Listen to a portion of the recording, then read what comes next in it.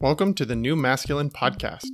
This is a place where masculine identifying people come together in community to disrupt outdated models of masculinity and together construct new models for our way forward as men. As a special note, while this conversation is between men, this podcast values all beings and seeks to create positive impacts for all. I'm your host, Travis Stock. I am a master life coach, an equus coach, which means I often partner with horses when supporting clients, and I'm a teacher.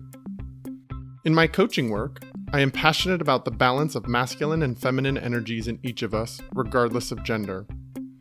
I seek to help others nurture a relationship with both types of energy, which often leads to a greater sense of wholeness. And yet what I found in my work with men is that many of us have been taught messages about what it means to be a man by first teaching us to avoid anything that is associated with the feminine. That avoidance leads to few experiences of intimacy, emotions outside of anger, vulnerability, or even a sense of belonging. Striving to comply with these models of masculinity has many of us feeling isolated, ashamed, unworthy, afraid, angry, and depressed. That's why I started this podcast, to bring men together who are ready for something new, something more whole. Leadership is a topic often associated with and sought after as a representation of a man's masculinity. Whether you are the head of your household, the head of an organization, or leading a political movement, many of us define our worth and value by the power inherent in leadership. And yet, we've all seen many instances where that type of power is mishandled, misused, and even hoarded. What's clear to me is that we as men have more work to do when it comes to how we lead. And my next guest is here to help us do that work by helping us define leadership values that are aligned with the new masculine. Josh Saterman is the founder, CEO, and managing partner of Saterman Connect, a consulting firm that partners with organizations to navigate their journey, grow leaders, and evolve cultures. He and his team offer executive coaching, professional one-on-one coaching, diversity and inclusion, and leadership development. He's also co-written a book, Arrive, Drive, Thrive, which seeks to help aspiring, emerging, and growing leaders to empower their leadership. On a personal level, Josh identifies as a human, as a connector, and as a partner. So let's welcome Josh in, hear about the values that define his masculinity, and learn from his collaborative and connective leadership style. Welcome to the New Masculine, Josh. Thank you. Thank you for having me on. Thrilled to be here. It's wonderful to connect with you and to have you on here. Is there anything that I didn't mention in the introduction to this podcast that you think is important for people to know before we jump into this? I think it's important for people to know I'm joyful and that I am a ball of energy and that I love what I do. And so that covers a lot. But we'll dive into that as we talk. So all good. I have a strong assumption that people will pick up from that just hearing you speak today. They don't get the visual representation like I do while we're recording this, but I'm sure people will hear that in your voice, both those things. I hope so, actually, Travis. I hope so. Yeah, great. So let's talk a little bit about masculinity and what it means to you. Like if you reflect back on your childhood growing up as a little boy in this country, in this world, what are some of the stories that come to mind about what you learned about being a man? Such a powerful question. As the audience now knows, I am an executive coach, and so I love a powerful, open question. It's been a lot of change, and I think part of exponential growth when it comes to, think of a business like an Amazon, right, or digital photography versus film, right? Like, if you compare that to the way that culture has moved in my generation, I'm pretty open about the fact that I'm a millennial, but just barely. I'm 40, and so I'm just in that early 80s.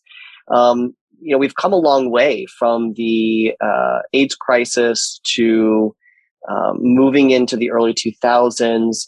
I am a very proud gay man. And so masculinity, sexual orientation, gender identity, lots of those factors have converged together to define for me what it means to be a man, and lots of myth busting on what it means not to be a man, if that makes sense. And so I have a lot of stories. Would you like to hear some, Travis? I would love to. That's kind of the point. Okay. So I'm a big storytelling fan. I'll kick off by saying something I learned about myself, and that was really important to my leadership journey, was to state who I am, to acknowledge what I bring, and strip away somebody else owning my story. So one of the stories I would share with the audience is that my voice tends to be very dramatic, high inflection. My voice in general is also high, right? It's not a very deep voice. And so growing up, not just in those awkward ages of puberty, but in those early sort of adolescent into early adulthood, people would say to me, wow, you're so dramatic. And what I felt was not drama. What I felt was passion. But passion and emotion were quintessentially thought of as feminine characteristics. And I loved that part of myself. I loved that the parts of me that I valued, whether it was loved ones or community or career, that I was really passionate about, was not me being dramatic, but me being all in. And to me, all in was also about being a great leader. That if I wanted to commit to something, I was giving my full self to it, or bringing, said differently, my full authentic self to that experience. And so as I've learned and grown, something for me that I now offer folks that I'm meeting either for the first time or reintroducing through time and time again is I will own it. My voice is going to sound passionate because I am passionate about this subject. It's not to be dramatic. It's not to over emotionalize it. It's to be emphatic that my belief is around this. How do we work together to solve X, right? And bring that into the conversation. That's a story I would share with this audience around owning yourself and bringing that human connection side to what does it mean to be a man. I love that you share that story, because one of the things that we've been talking about on previous episodes of The New Masculine is this thing that we've all as men have internalized growing up in this culture, that there's a stoicism that sort of is the marker of our masculinity, that we don't get emotionally wrapped up in things unless we're angry, maybe. Or, pretty much anger is one of the few that we're allowed to express. But there's like this stoicism that's associated with the ideals of masculinity. And I think what you're saying in claiming your passion, your all-inness, is that that's not how you define your masculinity. That stoicism, that like sort of emotionally removed from your life and what you're engaging in piece. It sounds like you're actually viewing masculinity for yourself as the complete opposite of that. It is. I think context matters. When we talk as a Saterman Connect group with our partners, clients, community about bringing authentic self to work, it doesn't mean we can't be objective or we can't take some of the bias out of the way that we bring our energies to a room. It does mean, however, that when we are passionate or we do feel strongly about a subject, that we don't hold back from that we don't limit ourselves or say no for ourselves or our audience by not offering that passion to the group. And so there's just a nice balance there. And when you move through the world, not limiting yourself in that way, what's the world's reaction to you as a man walk in this world, not limiting yourself when you feel passionate about something, when you emotionally engage? What's the world's reaction to that?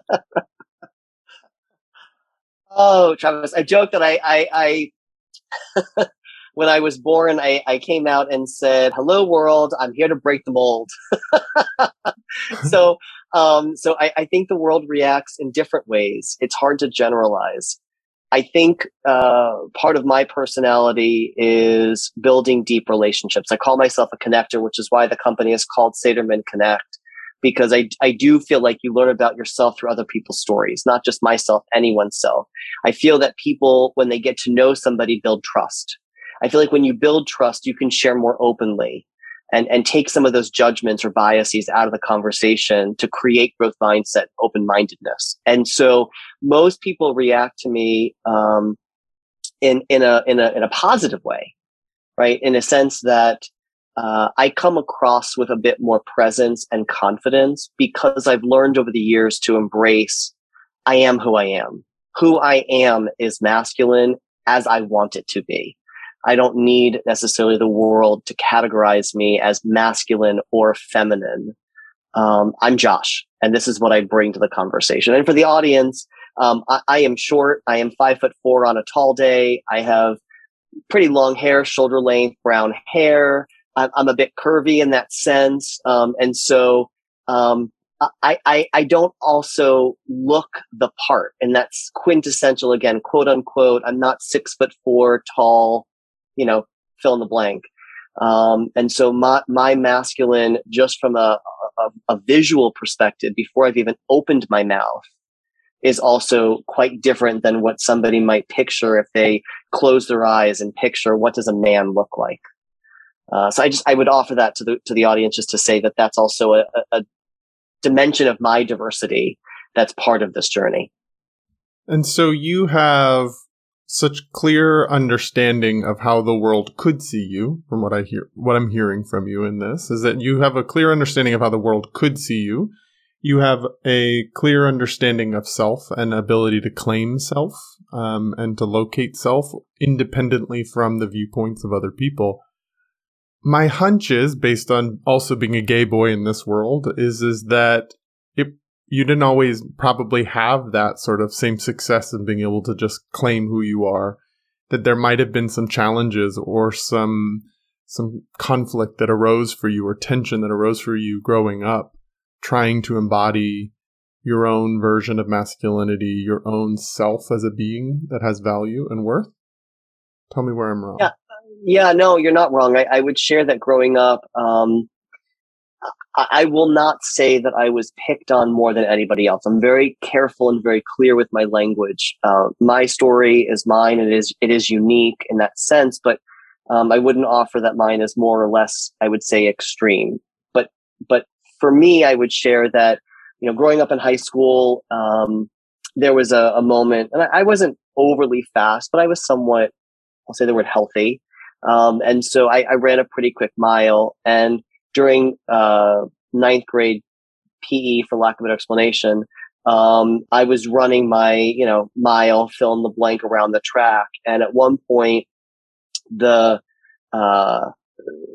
group of bullies decided that it was appropriate that as I came across that starting point each and every time in those laps, would chase after me and try and either tackle me or pull my pants down or do something that was disrespectful, that was rude. And the coach with the clipboard, quintessential, again, iconic sort of man, and that sense of picture, was laughing, right? So here we are, as a ninth grader, a young guy, not sure that I was gay, not sure who I was, not hitting my stride as a leader, just a kid, and being bullied, right? And so I don't say that story because it's unique in that sense. I'm sure many people have faced parts of what that looked like. But growing up, people would say, why do you walk that way, or why do you talk that way, or I liked to dress, not in an eclectic way. I was a very proud employee of the Gap at 16. So I dressed polished. I dressed like I worked at the Gap. At the time, it was the 90s.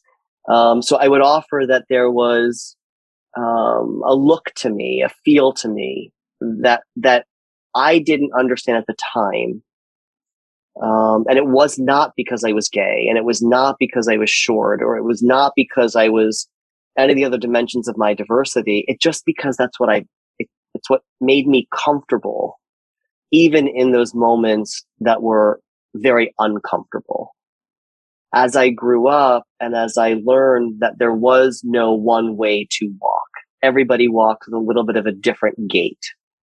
As I learned that I wasn't the only one being picked on in high school. There were many people being picked on in high school for lots of ridiculous reasons. As I learned that adults can be very caring and loving and not be bystanders or accept standards that were less than acceptable to treat humans, I was able to right size what it meant for me to be a man, what it meant for me to bring my masculinity, my manhood to the world, and to embrace those parts of myself that are quintessentially me. And so who were those adults or those people in your life that were helping you evolve that perspective to be able to see that there wasn't one way of walking, that there wasn't one way to be a man, that there wasn't one way to sort of engage with what we perceive as difference? Like you described some of that hazing and that sort of picking on that most of us boys have experienced at different times. It's pretty normal in boy culture. Who were those adults that offered that other perspective for you, or that other way of being? A couple of folks. There were moments in my life, and then there were individuals over time. I would start with overarchingly, there were some really powerful women who made me feel more of a man in that sense than some of the men in my life. Beyond just loved ones or family, but folks like, I talk a lot about Becky Dannenfelser, who was one of my first senior executives. She was part of the C-suite of the company that I joined coming out of college. And Becky was a brilliant retailer. She became a brilliant executive coach. I do talk about the fact that she unfortunately lost her battle to breast cancer. And even in those, 6, 7, 8 years of struggling with that, demonstrated what it was like to be a human, to be a leader. She taught me a lot about how to be yourself, how to carve out your own space. And through that, explore the journey of what it means to be a man on your terms. Bring that to the world. Lead by example by offering that, not with caveats or asterisks, but just be you and allow you to set the stage for what does it mean to be a man. So Becky has been a part of my journey in many ways. I would share a lot of the bosses that I had subsequently in my retail career happened to be women or happened to be men who were, again, not this stereotype of what it means to be a man. And so again, they were short, they were tall, they were more feminine, they were less feminine. They cared about clothes, they cared about people. Right. So again, it broke down that stereotype of being a man has to mean X, whatever X was, fill in the blank, depending on who's reflecting on it. I would say there were moments for me. I remember being in camp. I don't ever discount some of the privilege that I had growing up and still have today. And one of the access points that I had was going to summer camp. And in that summer camp experience, there was a moment probably in the early 90s where I was a teenager, and I still remember his name. I won't share it necessarily just to keep things somewhat confidential for that individual, but this man who I met once at summer camp talked about being gay, having HIV, and living his life. And at the moment, I really didn't know what gay meant. I was still too young to fully understand boys, girls, men, women, spectrum of sexuality. It was still beneath me in that sense of knowledge or understanding. What I did know is that this man was brave. He was standing in front of young people. He was talking about his experience openly. And there was such guts. There was such confidence. And I would love to find this person and hopefully in my life to be able to offer gratitude and grace and respect to the fact that he set the tone for himself on what it meant to be a leader, to be a man, to share openly, to leave some of those unconscious biases to the wayside or at least have awareness around them. And so there are moments like that in my life where this individual, Becky, many of the bosses that I've had, opened me up to perspectives and different angles to look at who you are as a human and bring that with you. Bring that uniqueness of who you are to all the conversations, all the meetings, all of the passions that you want to accomplish in your life. What I'm struck by while listening to you is that you have this more freedom from the rules of masculinity than I think most men have. Like, I even reflect on myself. I'm having these conversations all the time. This is the focus of a lot of my work. This has been my own personal journey. And I can still see myself caught up in some of the ways that I need to be representing myself as a man in this world to show my masculinity. And in your storytelling, I hear this freedom to really just self-define and really choose, like, coming into the world as a man on your own terms. Like, I'm just struck by the level of freedom that you have. Do you see that in yourself, or is that just something that I'm romanticizing in my head as I listen to you? Well, I am human. I always have the moments. I shouldn't say always. I do have, as a human, the moments of confidence. Am I fill in the blank X, Y, or Z? Which I'll fill in those blanks in a moment. At the same time, just to laugh about it. I mean, I will be literally in a men's restroom where there are urinals, and I will be at the urinal. I mean, I'm talking sport games, restaurants, doesn't matter. You name it. Doesn't matter if it's North, South, New York City, heart of Alabama, doesn't matter. Right. And I am standing at the urinal and I am using the restroom appropriately. And a man will walk in and sort of do the stutter step. I'm so sorry. And walk out of the restroom. Or I'll be entering the door and somebody will yell behind me, "Wrong restroom," and I laugh about it. I have to laugh about it because it's a little ridiculous. I can read a sign. Yes, people may walk into the wrong door. And so I appreciate that folks may be trying to save someone, myself included, maybe a little bit of embarrassment. And at the same time, it happens more often than I could even tell you on our conversation today. And so you have to laugh about it because there's something ironic. Again, remember, short, 5'4", a little curvy, long hair, right? I bring myself. That part of who I am, I have had to, if there's no option over time, get more comfortable with, because life is precious and life is short. I've learned that lesson through all of these folks, including Becky, who I talked about, who lost her life too short. Right. So what does it help me to live in a moment where I'm not happy in my own skin? That being said, there are moments when, is it annoying to be at the restroom and turn around and be like, "Guy, I'm a dude. Like, let me explain to you how genitalia work." Like, it wouldn't work standing at a urinal if I didn't have the right equipment, right? So there's some moments of levity to it in the seriousness of it, right? I would share, just to circle back, Travis, I would share that I am a CEO. I'm a co-chair of a nonprofit board. I'm the president of my condo board. I do a lot, and I like to be involved. And there are moments where I say to myself, am I able to steer folks this way?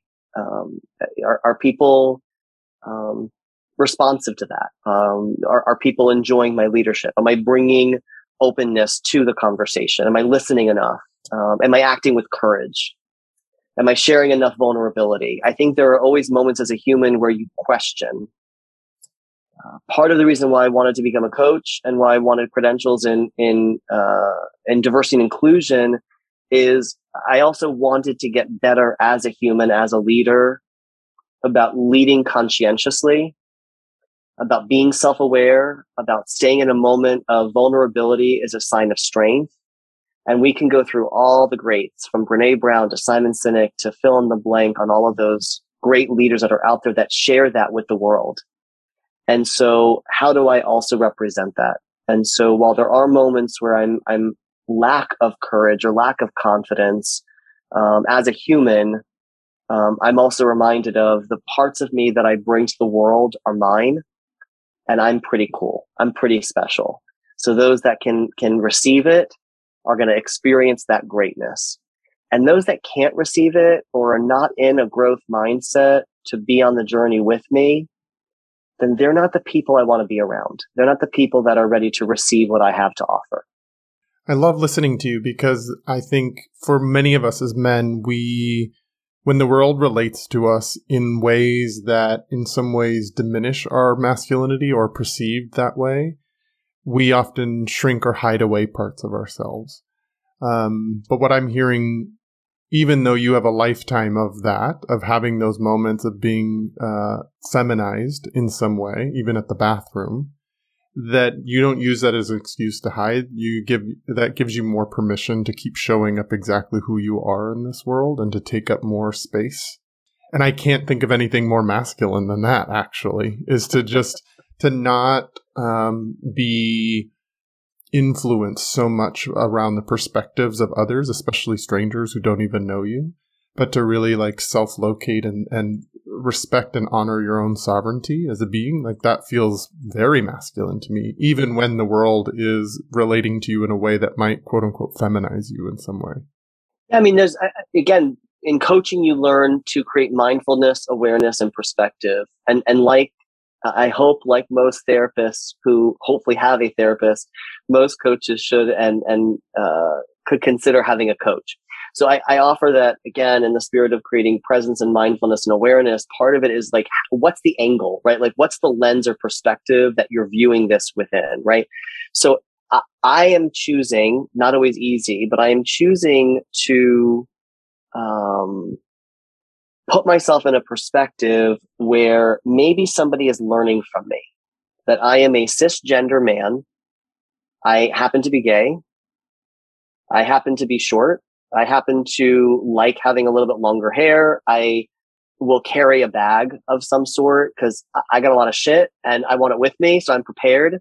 And, it reminds me a bit, Travis, of this whole idea of, again, growing up with love. I share this journey that, most of the men on my father's side, my parents are divorced, but on my father's side, most of the men were affiliated in some way with the Boy Scouts. And the Boy Scout mantra was be prepared. And we talk about how being prepared in the Boy Scouts is, having the right match with you in case it's raining and you need a fire, or the right layering piece if it's cold, or, and you collect the badges around that honor of being a man in the wilderness and conquering nature. In my bag is an extra set of Tylenol or Advil, a couple Band-Aids, a couple wipes in case, someone needs to clean something. I'll carry with me, my Swell with some water, my wallet, my things. I have no issue being prepared. My lens of being prepared, which makes me feel like a man, is that if somebody needs something, I can be there for them, right? That's not a feminine character. That's not just reserved for mothers. That's reserved for humans to be able to support other humans. And so again, there's another lesson in terms of what does it mean to be a man? And in that stereotype of being a man through those lenses, not that I'm knocking the Boy Scouts or I'm saying it's wrong or bad. I'm not at all. I think for many people, for those folks, Boy Scouts is great. And I'll honor that and respect that. And I'll build on it. I'll build on it by saying there's more than one way for a man to be prepared. That is such an interesting sort of metaphor to reflect on about how we teach little boys to be men and to sort of step into themselves as independent beings by teaching them preparedness in Boy Scouts. And yet walking around New York City with a bag doesn't have the same connotation as that sort of prepared boy in the Boy Scouts. It has more of a feminine leaning interpretation and can be criticized at that point. So it's just interesting that there's this, we define sort of boyhood into manhood by that preparedness and that in parts of our culture. And yet once you're a man and you are prepared and have a bag full of things that are useful, then somehow you're feminized in some way. Well, I'll take it a step further, Travis. I'll say I don't actually feel out of place in New York. If I ever felt out of place, not again to stereotype, but me walking around as myself in some of the parts of the South or some of the parts of the West. I'm not talking about LA or San Francisco. I'm talking about those in-betweens, right? Where those types of rural environments, walking around with my handbag, not that it's a female handbag, not that I'm shopping for a bag necessarily in a women's store, although I am happy to, and I have on occasion bought a handbag that way. But I share that, again, context matter, lens matters. Somehow along the way, it became acceptable for men to put a wallet in their back pocket, keys in their front pocket, walk out the door, and God forbid they can use their bare hands to move through anything in life. Right. And that became this like definition. So I've had in-depth conversations with friends who are like, why do you carry so much stuff? Well, because I'm prepared. Because if I need to make a run, I do live in New York City. We have gone through September 11th, brownouts, hurricanes. We've gone through those occasions. So if I need something, / if somebody else, my neighbor, my community, a loved one needs something, I feel more comfortable being outside of my own home, being prepared, right? So I will break that stereotype by offering that being a man is not solving the world's problems with your bare hands. It's having the tools at your disposal, right, to really conquer what the world needs from us. So, and there are moments where I am in those other environments that are not a city that I am uncomfortable. And I'm uncomfortable for my safety, not because I'm uncomfortable because of who I am. I'm uncomfortable because I want to make sure that I'm in an environment where somebody is open-minded enough to give me the chance to talk to them and share my story.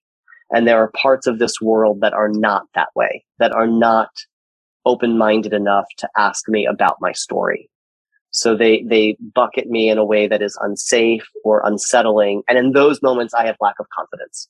In those moments, I am scared, not because I'm embarrassed about who I am, but more than that, I know that the world is not prepared to hear me authentically for who I am.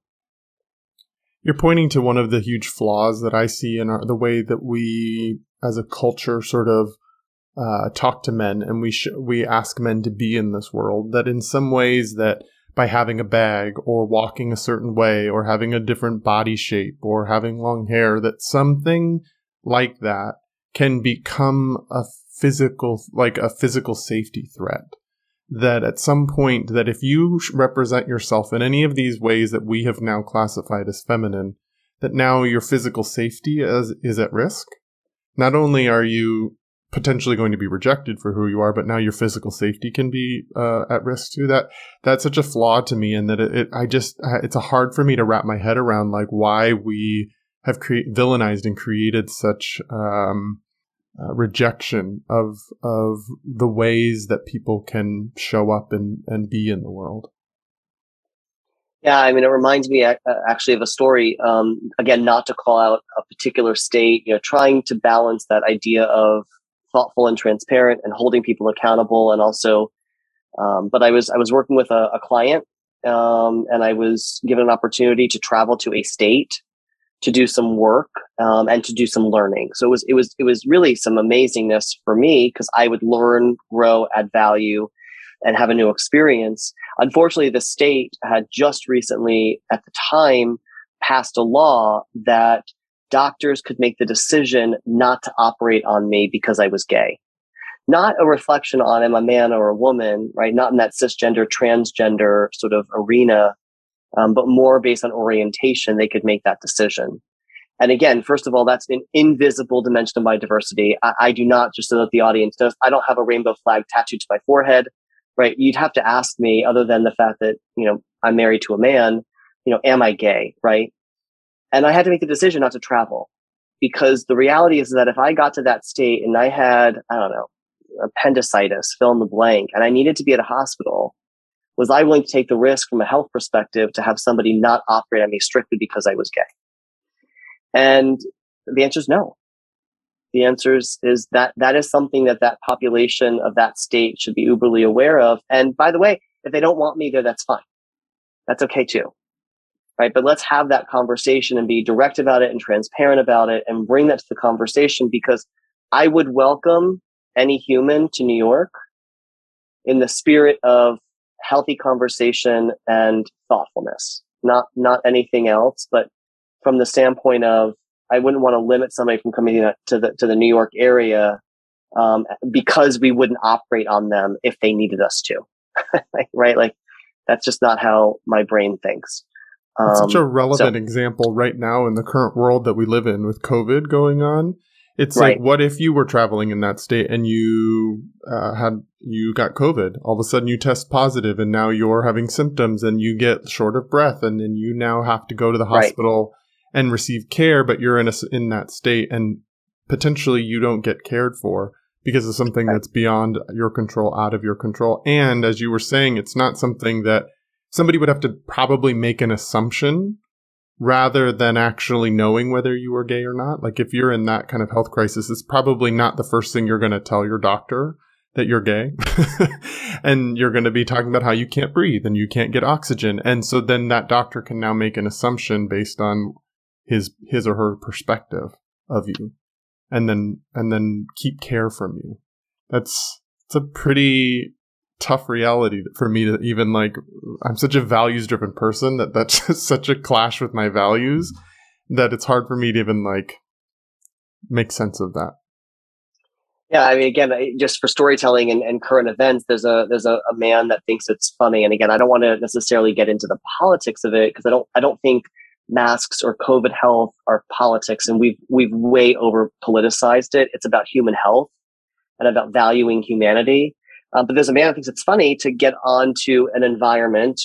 I don't know if it's a plane or a train or whatever it is, and he's wearing a red women's thong on his face as a replacement for a mask, to talk about how ridiculous it is. And the first thought I had when I saw this article, right, wrong, or indifferent, was, why isn't this man taking his own nasty Fruit of the Looms off of his body and wearing them on his face versus a woman's red thong? How ridiculous of it that he's not only doing something ridiculous and risking people's health, but he's also not taking his own underwear and doing this. He's taking somebody else's and doing this. So, and again, I come back to that underlying conversation you started with is what does leadership mean?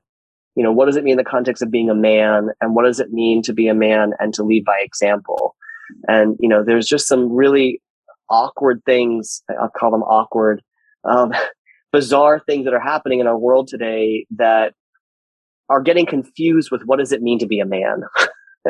Right. And So I shared true. a couple of the examples I'm having in my brain.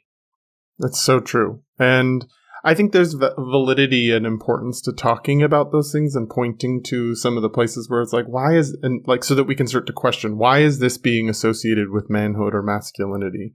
And yet one of the values of this podcast, and one of my values that I bring into it, is that yes, we can look at those things, but then we're also going to turn our gaze towards the future and where we're headed, and really reflect on where we want to be as men, what are our new ideals and our values. And so I'd love to start pulling you out on some of that.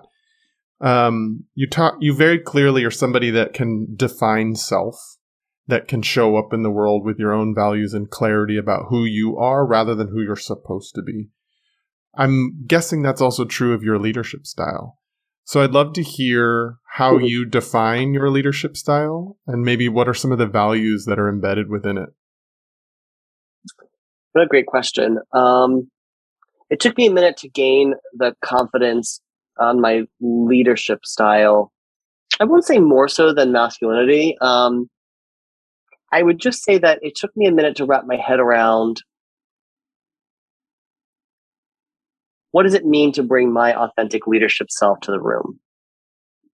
Now, to add some context to this, I was raised in retail. That was sort of the industry I was in for the most part. And I was with a company, Macy's. I was with Macy's Inc. for a very long time before I made the decision to do something different.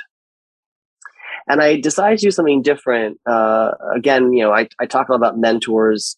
Molly Langenstein is a mentor of mine.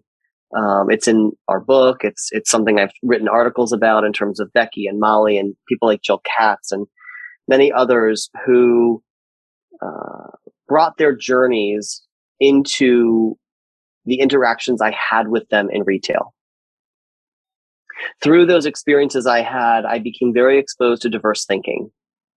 There was no leader I had, no mentor per se that I had that directly said, you know, great leadership is also about diverse thinking. Not that I remember. Maybe they said it and I just didn't catch on to it, but nobody really shared that in a way that, you know, hit my brain as a memory. So as I was learning my leadership style, I was thinking about, what did it mean to honor diverse thinking? That opened my mind up a lot to the world of diversity, equity, inclusion, and belonging. So many people look at that lens through a lens of race or a lens of gender or a lens of orientation, fill in the blank on the ism, right? And all of those isms are incredibly important and meaningful, critical to the diversity, equity, inclusion, and belonging conversation. And we have many dimensions to our diversity. So I share that context to now fast forward. I left corporate in the sense to begin something new in corporate. We launched Saterman Connect because we wanted to bring 6 core values to the clients, the communities, people that we interacted with and had the pleasure of serving and being a part of their organizations. We wanted to bring balance. We wanted to bring conscientiousness. We wanted to bring courage, growth mindset, safety, and vulnerability to a leadership journey.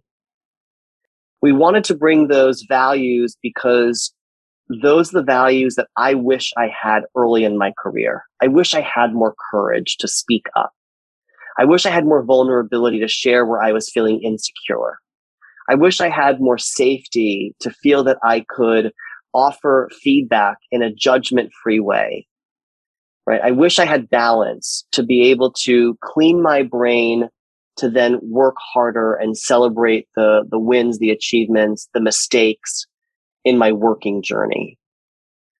So I think part of it is life. I think part of it is circumstance. I think part of it is individuality. For me, it took me a moment to absorb all of that, let it sink in, marinate in it for a minute. And I am now very proud of the work that our company is doing. I'm very proud with my growth and my learnings. I have a lot more to learn, a lot more to grow. At the same time, I feel great about what I'm learning. And that's part of my leadership model too. I mean, I love all of these values. These are so important. And I really understand why you wish you had those things earlier on and why you're offering those to leaders moving forward. For you specifically and for your organization, why is impacting leaders and shifting sort of ideas around leadership, why does that feel so important to you? Because fulfillment is different than engagement. Because organizations for years have talked about engagement through the lens of how is the employee connected to the company. And I think there's an opportunity for companies to connect with their people. Because we have a very short life.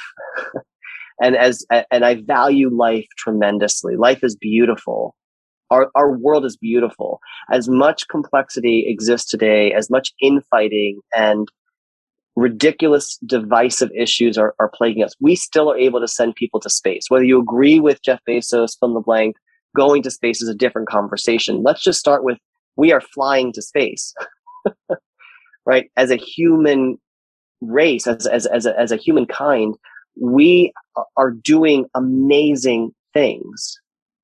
We are our best selves when we celebrate that. So putting humanity back in the workplace, working with leaders to be better leaders, is about expanding innovation, using our precious minds to create better, to build stronger, to be more united. Knocking us down doesn't get us far. It doesn't get us into airplanes.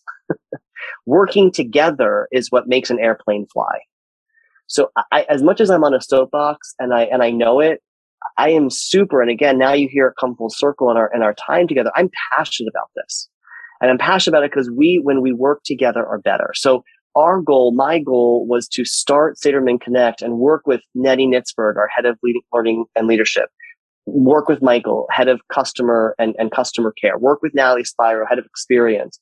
Right? Work with our organization to look at those emerging, aspiring, growing leaders and support them thinking about what's possible when we work together. What's possible when we're conscientious? What's possible when we have courage? Because in those moments, companies can perform greatness. And in those moments of greatness, you offer employees fulfillment. You offer them connection to the life that they're living, that they're spending 40 hours plus a week in your offices, whether it's virtual or in person. How do you create connection and make it significant so that they live beautiful, valued lives? That's what we do. It seems like connection is such an important part of the work that you do. I remember your LinkedIn profile. You talk about being a connector as one of your superpowers. You talk a lot about connection. You self-identify within that, and you're really leading with that place. It sort of flies in the face of what we often think of as masculine leadership. Often, I don't necessarily think our models have necessarily been very connective or connection-based. And so it sounds like you're actually transforming the models that we've been having around leadership to involve more of that feminine element. Not femininity or female, I mean feminine energy, which is often more collaborative, connective, community-based. And that is a big part of where not only we as individual men are shifting, but where our like work and corporate cultures need to shift to. Does that feel accurate to you? Totally. Well said. And what do you think are the benefits of having more of a corporate world or a business world that values connection and that also is really moving out of engagement into more of a fulfillment style for people? To me, it's very straightforward. It's just, again, it comes back to the values around it is accomplishing great work, accomplishing great goals. I very rarely coach somebody and ask, what is something you'd love to accomplish? And that individual says nothing, right? What makes humans so unique is their ability to have ambition and their ability to want to accomplish something. Whether it's, a relationship, whether it's, something in a career, whether it's becoming a parent, or giving back to an elder or a younger, it doesn't matter, right? There's something that drives humans. And so how do we as leaders support that? Understand. And so I often, whether it's in a coaching engagement, a life engagement, I will ask these 3 questions, and I didn't make them up. I was taught them over the years. And again, I give a lot of credit to my mentors and leaders that came before me that educated me on these questions. And these questions is what motivates you? What does success look like for you? And how do you like to be recognized? And they're powerful.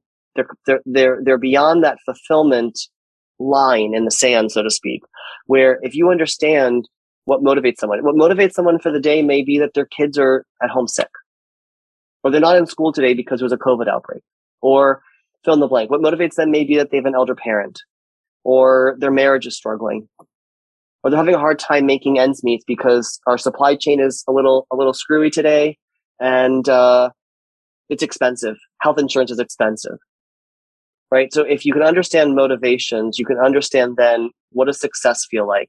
How can you support that person? How do you lift them up? So I do talk about connection in that very passionate way of, as a leader, your job is to inspire. Your job is to lift up.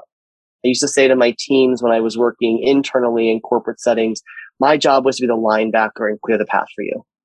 I want you to do your greatness. I want you to do what you want to do to drive these results. How do I clear the path for you? Get out of your way, right? And so that's something that I think leaders can do more of, is be healthy listeners, get really comfortable and really good at providing feedback. Don't be afraid of a tough conversation. Lean into the tough conversation so you get more clarity on what motivates, what feels successful, and how do you recognize somebody for their talents. So those are attributes, values, or I'll call them even skills, that leaders can get better at, that can create more heightened connection. So to me, it is feminine in that sense of what is a stereotype around it. To me, we have an obligation as leaders in this space to move it to, these are the hallmark attributes of being a great leader. Yeah, I couldn't agree more. And to continue applying it to real world examples is like, we are in the middle of a time frame where our work life and our job market is turning in on itself. There's the great resignation where people are leaving jobs and places are having a hard time really filling roles and to actually have enough staff to work at different places. And I don't necessarily see a lot of listening going on around what's caused that. Why are people choosing to not re-enter the workforce? What would help them actually be able to rejoin the workforce? I see a lot of like, we'll maybe throw some extra money at people, but there actually isn't a whole lot of listening to what is the motivation behind this great shift we're going through as a culture around work. We had a big disruptor come through that put us all mostly working from home. Not everybody was able to do that, but many of us were disrupted in those ways. And so what are we actually learning from this big disruption? And more listening, I think, needs to happen so that we can actually start to evolve into this next iteration rather than continuing to try to force it to be what it used to be. Yeah, there's always these moments. I'm a big fan of history, not to be, in a sense, stuck in the past, but to understand what's happened in the past, to think about what could happen, what are the possibilities for our future. And you can see that even in humankind over the years where there have been setbacks, war, genocide, any of the horrible things that we're capable of doing to each other, you also see the progress that comes out of that, sort of the expression out of the ashes. And in some ways, my hope for our world in these ashes of COVID is that we remember that life is short and life is precious. And how do we maximize the time that we have? And so one of the things that we're hearing a lot from organizations, whether we're just in conversations or we're moving into partnership, is people are asking us, what's your inclusion strategy? People are asking us, what does it mean to have balance and work remotely? What does it mean to, and we've seen the trend. If you look back at the writing on the wall, we've seen the trends, right? That working from home was not invented from COVID. Zoom existed before COVID. Microsoft Teams existed before COVID, right? The concept of endless vacation, right? Like unlimited vacation versus you only get 2 weeks existed before COVID. It was this undercurrent of humans at work trying to get it all done. Be parents, be community members, be loved ones, be in a workplace environment, commit to a career, right? And so, yeah, I feel very passionate that if we can have one learn that comes out of this is how do we make the work environment a bit more human? How do we as leaders start thinking about masculine energy as being connected to those? I don't like the old framework of soft skills.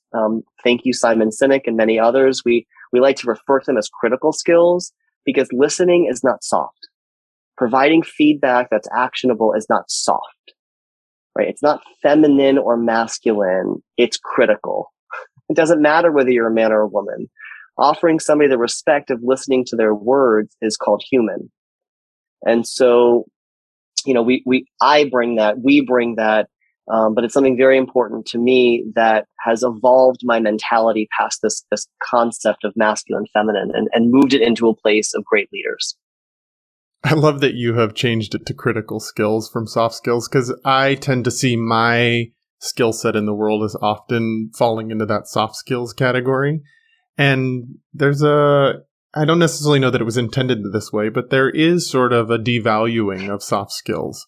There is sort of an undervaluing of them. And so I love that you bring them forward and you redefine them as critical because then they give them the importance that they require and that they need in order to actually be something that we cultivate, that we practice, that we engage with over time, rather than just something that we keep over there. Oh yeah, those soft skills that we just kind of keep to the side, but they actually get to come front and center as an important aspect of the way we move forward. Well, again, I like to storytell. I like to draw analogies so that people start to see it in a different lens, right? So I come back to listening, right? Let's go back to the airplane example. Doesn't matter who's in the pilot captain chair or the first captain's chair, right? There's two people sitting and flying a plane.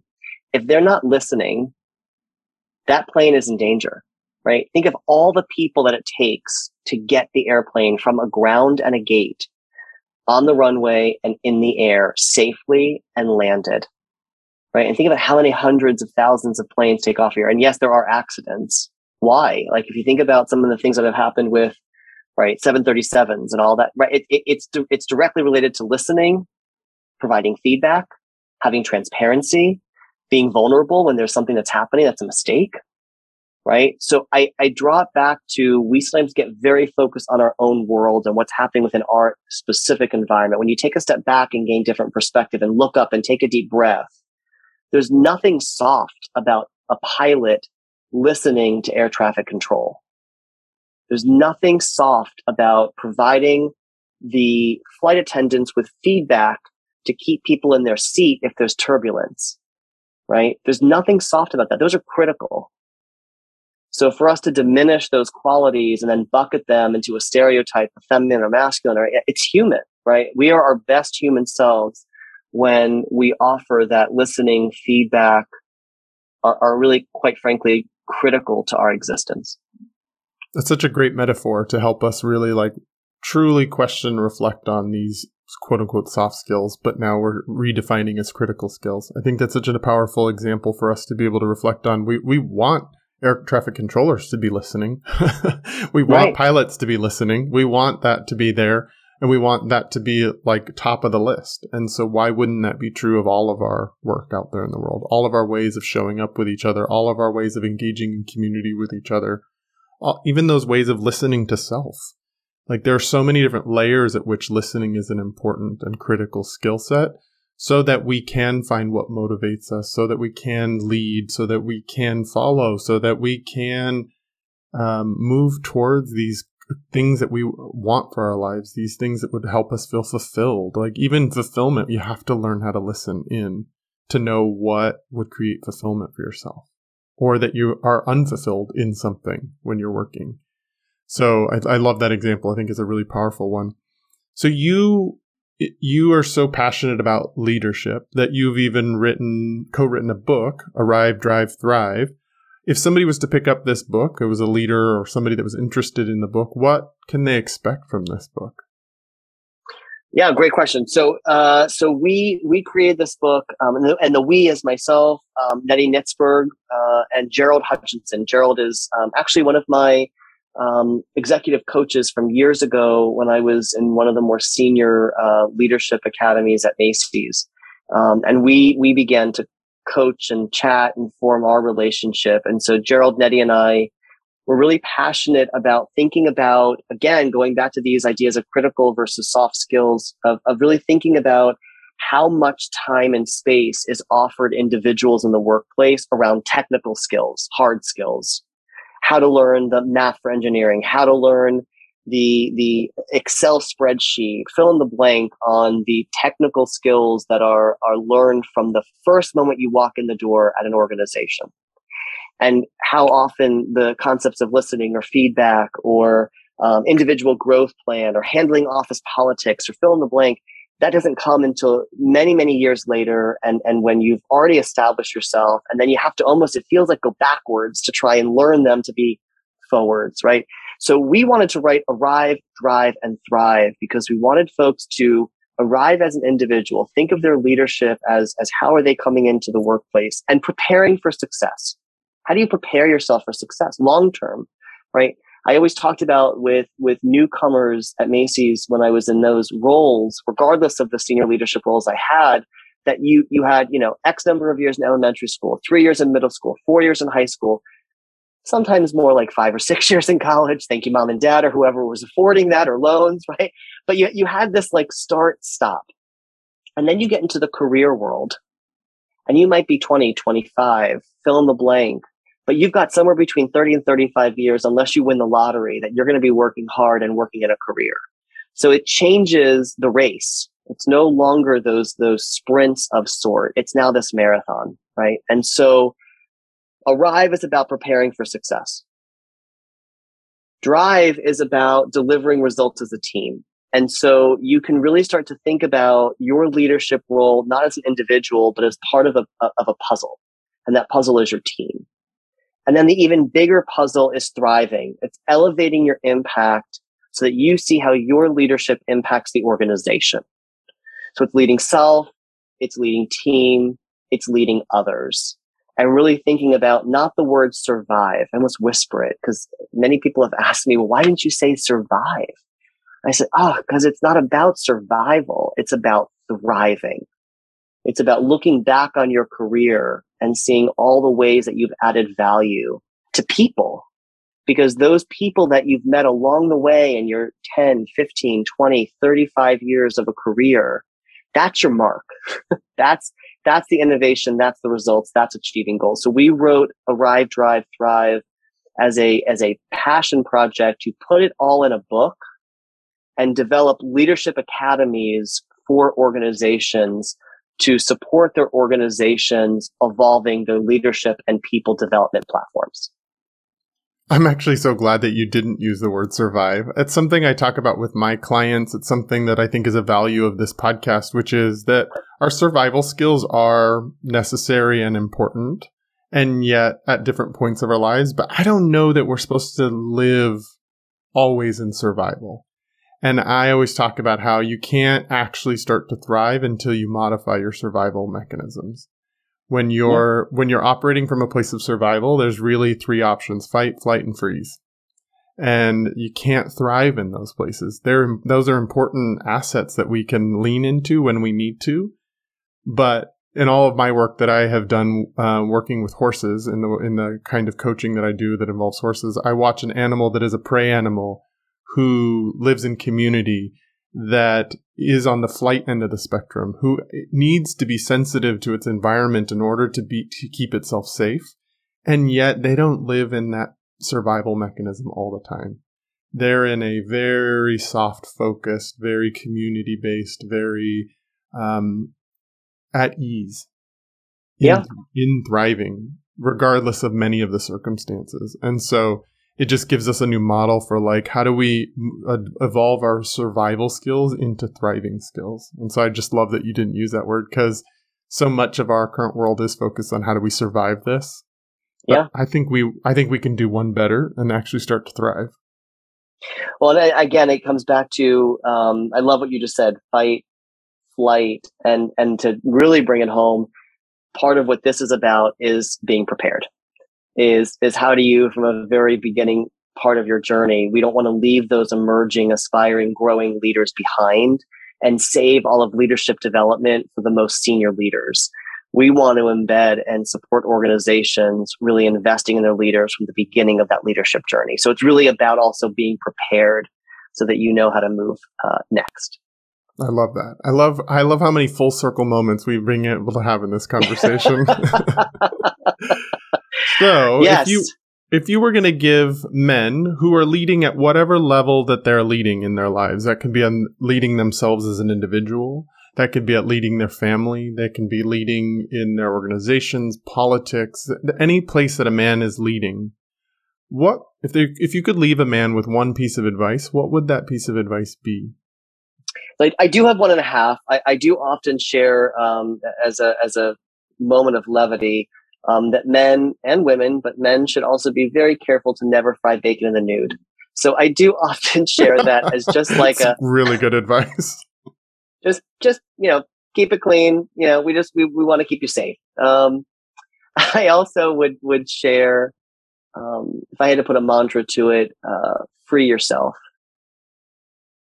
Nobody judges you more harshly than you judge yourself. So how do you surround yourself with people? How do you surround yourself with thoughtfulness to be you? Just be you and be open to what that looks like. And through that being you and through that vulnerability, I think men can offer a lot to this world. I know that today men, specifically white cisgender men, are feeling on the attack. And don't feel that way. The world has been really crazy for a long time. I should course correct myself. I don't like that word crazy. The world has been wild. The world has been complex for a very long time. Lean into it with the people that are going to support you and the people that are going to embrace you and help raise you up. You're not being blamed. The world has just been complex. And how do you help become part of the solutions and lean into those solutions? So those are my words of wisdom or words of advice I would share with men is free yourself, be you, and surround yourself with people that can help become part of the solutions to supporting our world. Really beautifully said. Thank you for offering that. If people are interested in finding out more about you, about Saterman Connect, getting your book, how might they do so out there in the world? Love that. So first and foremost, you can find us at satermanconnect.com, Saterman Connect.com. Great place to just see all things Saterman Connect. Links to the book both an ebook and soft cover located on Amazon, and lots of places to reach out to us on the website to learn more about whether it's DEIB work, leadership development work, everything in between. We have an amazing team that is ready and excited to partner with you and your organization. And I could not recommend your organization more for people that are really interested in the values that we've talked about here today in our conversation. If you're looking for those strategies, go find Saterman Connect, because you are living in your value system. You're not preaching one thing and living in another way. I can see that you're living in that authentic way and that aligned way. And I always want to point to men who are doing that kind of work in the world, because we get a lot of examples of people out of alignment, but you showing up in the world fully in alignment, claiming your space and owning who you are as a free being in this world, I think is really beautiful. So thanks for joining me. Thanks for sharing your authenticity and the man that you are in this world. And thanks for offering the work that you offer in the world. Thank you for having me, and thanks to the audience for tuning in, and glad to be here. So thank you for the honor of being a part of this. Yeah, you're so welcome. And if you'd like to get in connection with me, you can go to my website at travisstock.com. You can email me directly at travisstock03@gmail.com. You can also find me on Instagram at traver03. That's where a lot of the ongoing conversations of the new masculine are going on. So feel free to find me at traver03 on Instagram. I'm also on Patreon. You can go to patreon.com/thenewmasculine. That's patreon.com/thenewmasculine in order to become a contributor and supporter of the New Masculine podcast. Thank you again so much, Josh, for joining me, and until our next episode.